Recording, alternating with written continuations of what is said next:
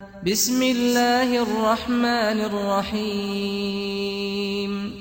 سبح اسم ربك الأعلى الذي خلق فسوى والذي قدر فهدى والذي أخرج المرعى فجعله غثاء أحوى سنقرئك فلا تنسى إلا ما شاء الله إنه يعلم الجهر وما يخفى ونيسرك لليسرى فذكر إن نفعت الذكرى سيذكر من يخشى ويتجنبها الأشقى الذي يصلى النار الكبرى ثم لا يموت فيها ولا يحيا قد أفلح من